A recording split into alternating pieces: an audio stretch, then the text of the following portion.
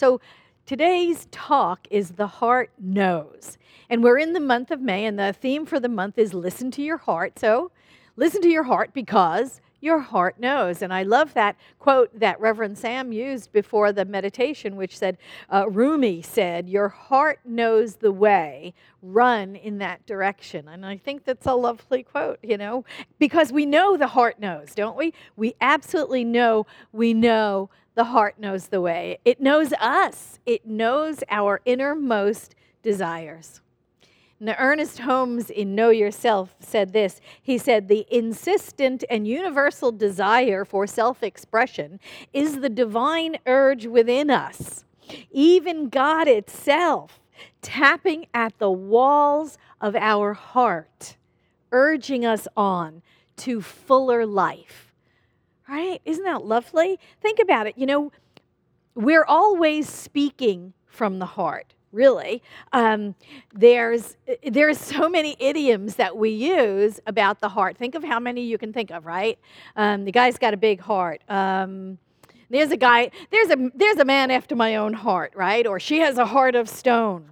Well, the heart of the matter is, oh, I bear my heart. Oh, you bleeding heart, right? Oh, that breaks my heart. He stole my heart. How many can you think of? She's close to my heart. Cross my heart and hope to die, right? How many times you did that when you were little? Oh, I didn't have the heart to tell him. It does my heart good. Yeah, well, you can just eat your heart out. Think about it. There's tons of them. Oh, this is not for the faint of heart. Follow your heart. It gladdens my heart. It hardens my heart. Oh, I have my heart set on. I have your best interests at heart, right? Think of some yourself, right? Oh, my heart goes out to. Oh, his heart is all in the right place. My heart's desire. My heart skipped a beat. I come to you with a heavy heart. From the bottom of my heart. In my heart of hearts, I want, oh, don't lose heart. We have affairs of the heart. Oh, that melts my heart. That nearly gave me a heart attack. My heart's just not in it. My heart leapt. My heart sank. Out of the goodness of my heart. Did I say that one again? I don't remember if I even said it again. Oh, I'm just pouring my heart out here. But you got to put your whole heart into it. Oh, I'm sick at heart. It strikes fear into my heart. Take heart. Don't take it to heart. We have tons of them, right? I can do this to my heart's content. She wears her heart on her sleeve. He's just young at heart. And the ever popular that warms the cockles of my heart. And I don't even know where my cockles of my heart are. But apparently they get warm, okay? Look, apparently our hearts know it all. Our hearts are just a bunch of know-it-alls. That's all there is to it. There is a lot going on in there, and that is a large group of idioms for one bodily organ, isn't it? It absolutely is. So it's clear that we have a love affair with the heart.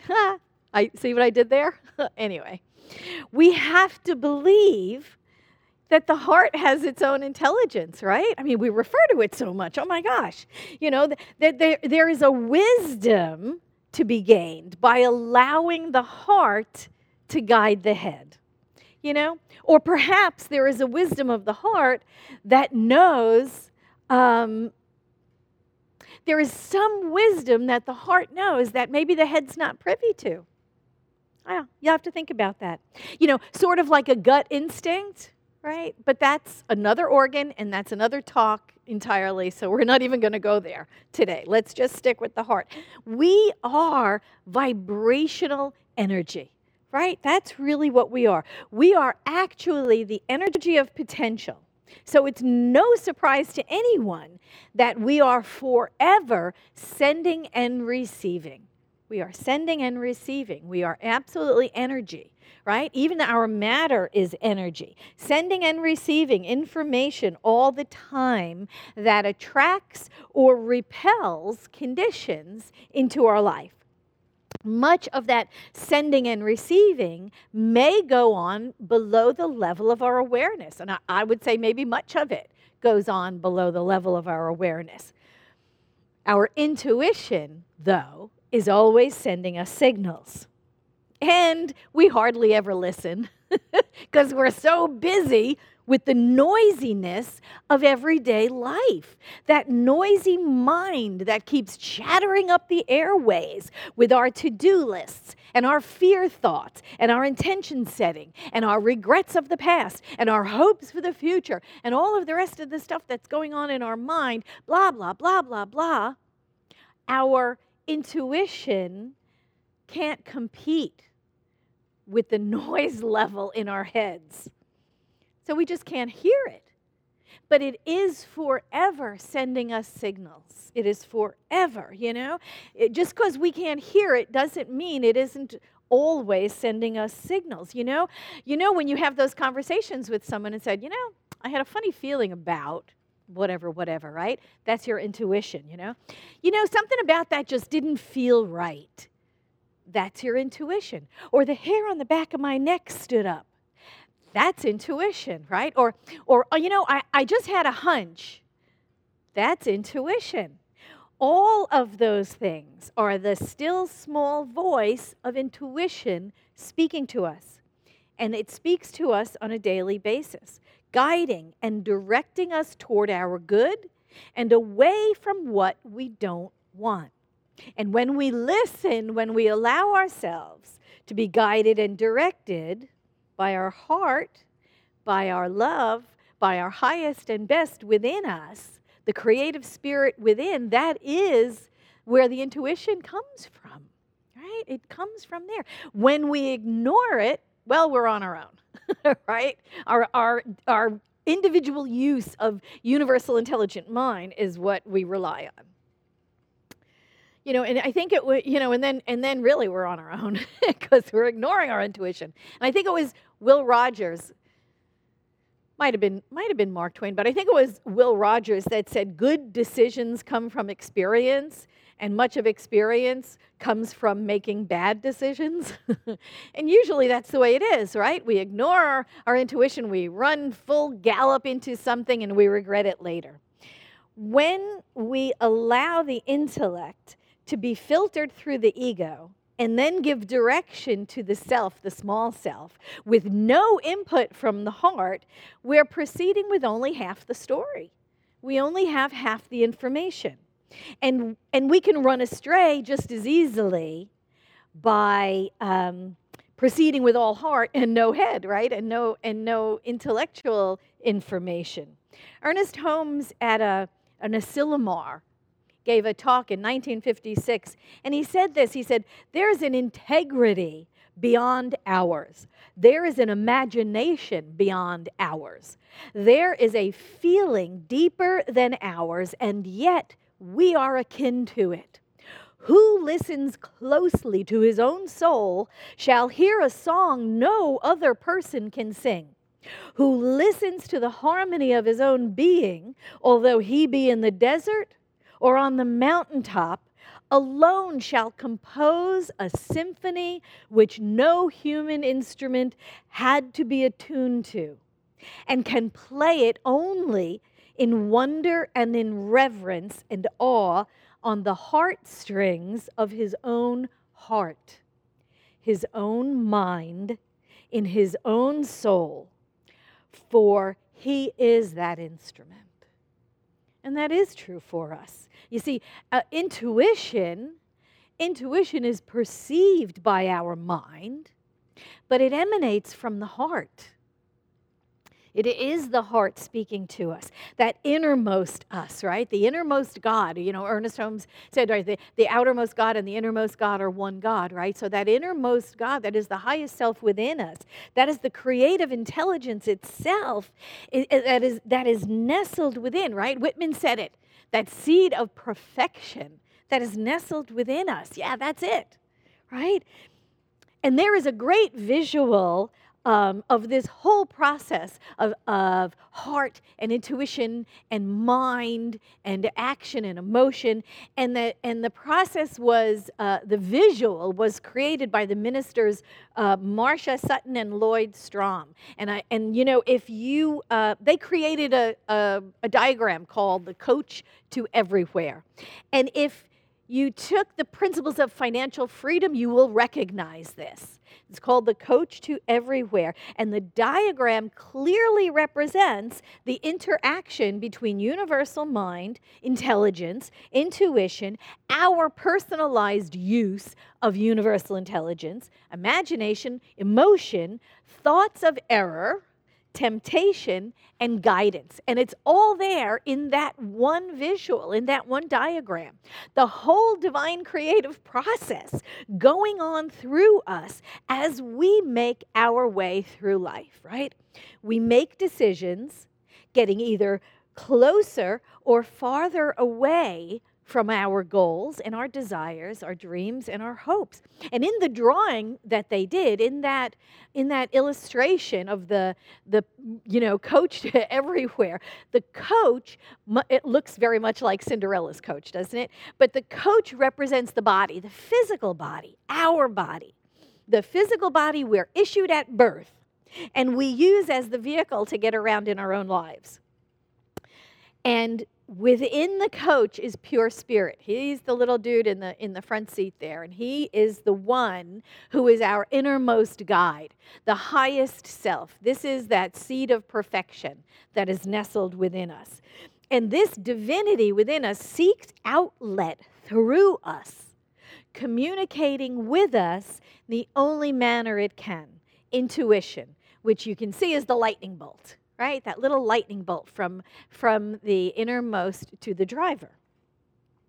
Well, Ernest Holmes said this in Living the Science of Mind. He said, the real creative power of mind is deeper than the intellect. It passes into the realm of feeling and acceptance. Yet it is the intellect or the self-conscious faculties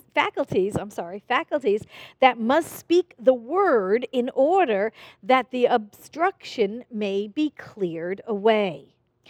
We could coin no better expression than to say that God speaks to the heart through a language of feeling, a feeling which is affirmative. So Ernest Holmes spoke those words years and years before this Coach to Everywhere was created, but you can see how it clearly illustrates that. Intuition emanates from the heart. It is perceived and interpreted by our mind, our own personal use of universal intelligence. The driver of the coach, that little guy up there that's holding the reins. If our mind is not open and available to the still small voice, it heads out on its own without the benefit of inspired direction. If our mind is not open and receptive to that still small voice, it may be listening to the false voice, to the voice of error. You notice him? He's the little backseat driver. He's the little guy in the back whispering to us words of the world, human race consciousness, the fears, the anxieties, the doubts of the world. And when the mind is in harmony with that lightning bolt of intuition, it can plan and carry out with cooperation of the will, the emotion, and the imagination all in balance. And you can see in that diagram that that's exactly what's happening when the driver is taking inspiration from intuition, then it's holding the reins of imagination and guiding the horse, right? Just like the driver, our mind gets direction from spirit in the form of intuition. The horse is our emotions. I love that. And it gets guidance and direction from the driver in the form of those reins of imagination. If our mind is not hooked by imagination and emotion, everything is theory and nothing moves, right? If we're not hooked to the horse, the emotion through the reins of imagination, all we are is divine intellect doing nothing, getting nowhere, going nowhere. The carriage is just sitting right where it was. And we've all been there, haven't we? Oh, we have great ideas, but we don't do anything about them, right? We have these great inventions, or we have a great idea for a book, or we have a great idea for a painting, but we don't do anything about it, right? The horse is not hooked up. That's what's happening. We're not getting anywhere. It's all theory and no execution. Likewise, if the horse and the reins, imagination and emotion, are running free because they're getting no direction or no plan from individual use of mind, it's likely to run us off into a ditch somewhere. The horse is just going off by itself, just doing whatever it wants with no direction. When it's all working in harmony and in balance, we get to live out our highest and best life. We get to live out our dreams, our emotions, our goals, because everything is working in harmony. When it's not, the temptations can lead us astray. And those temptations, you see them along the pathway, along the path to everywhere. Those are, again, the voice of the world. But the interesting part about that is it's coming from inside the coach. You know, that little backseat driver, the fears and the doubts within us, they are sent out because there is only this one energy. And what is reflected back to us are those pedestrians, those temptations along the way that can lead us astray. They're our own lowest thoughts. Right? I can't do this, or I'm not good enough, or whatever they happen to be, that can lead us astray. Those temptations are the outpicturing of the voice of error from the back seat, being reflected back to us as conditions, distracting us. So that intuition, that lightning bolt that comes from within, it emanates from the heart. It is the heart of us. It is that seed of perfection that nestles within. It never steers us wrong. It always whispers to us of this greater yet to be, the greater yet to be that we are. And it informs the mind, right? It informs our mind, our use of universal intelligence, who then guides and directs the emotions through inspiration and imagination to allow us to head toward our goals, our desires, our dreams, the integrated you that you are, and it all starts in the heart. It all starts in the heart because the heart knows. Because the heart knows, my friend. The heart knows. Ernest Holmes said this in Cosmic Love. He said, God is an eternal presence, an everlasting principle of reality. God and love are synonymous. Love is the cornerstone of the universe, the language which is universal, interpreted to and through every living soul and understood by all. Love will find the solution within itself to every problem, will answer every question. It is the lodestone of life, the center of reality, the heart of the universe, and it ultimately wins and vanquishes any foe. We must locate love and God within our own consciousness, here realizing the unity of all love, all life, all truth, and all wisdom. Trust the heart. Listen to the intuition. Allow intellect to guide and direct through emotion, through inspiration, and with faith. You're heading to your greatest dreams and goals realized. Thank you very much.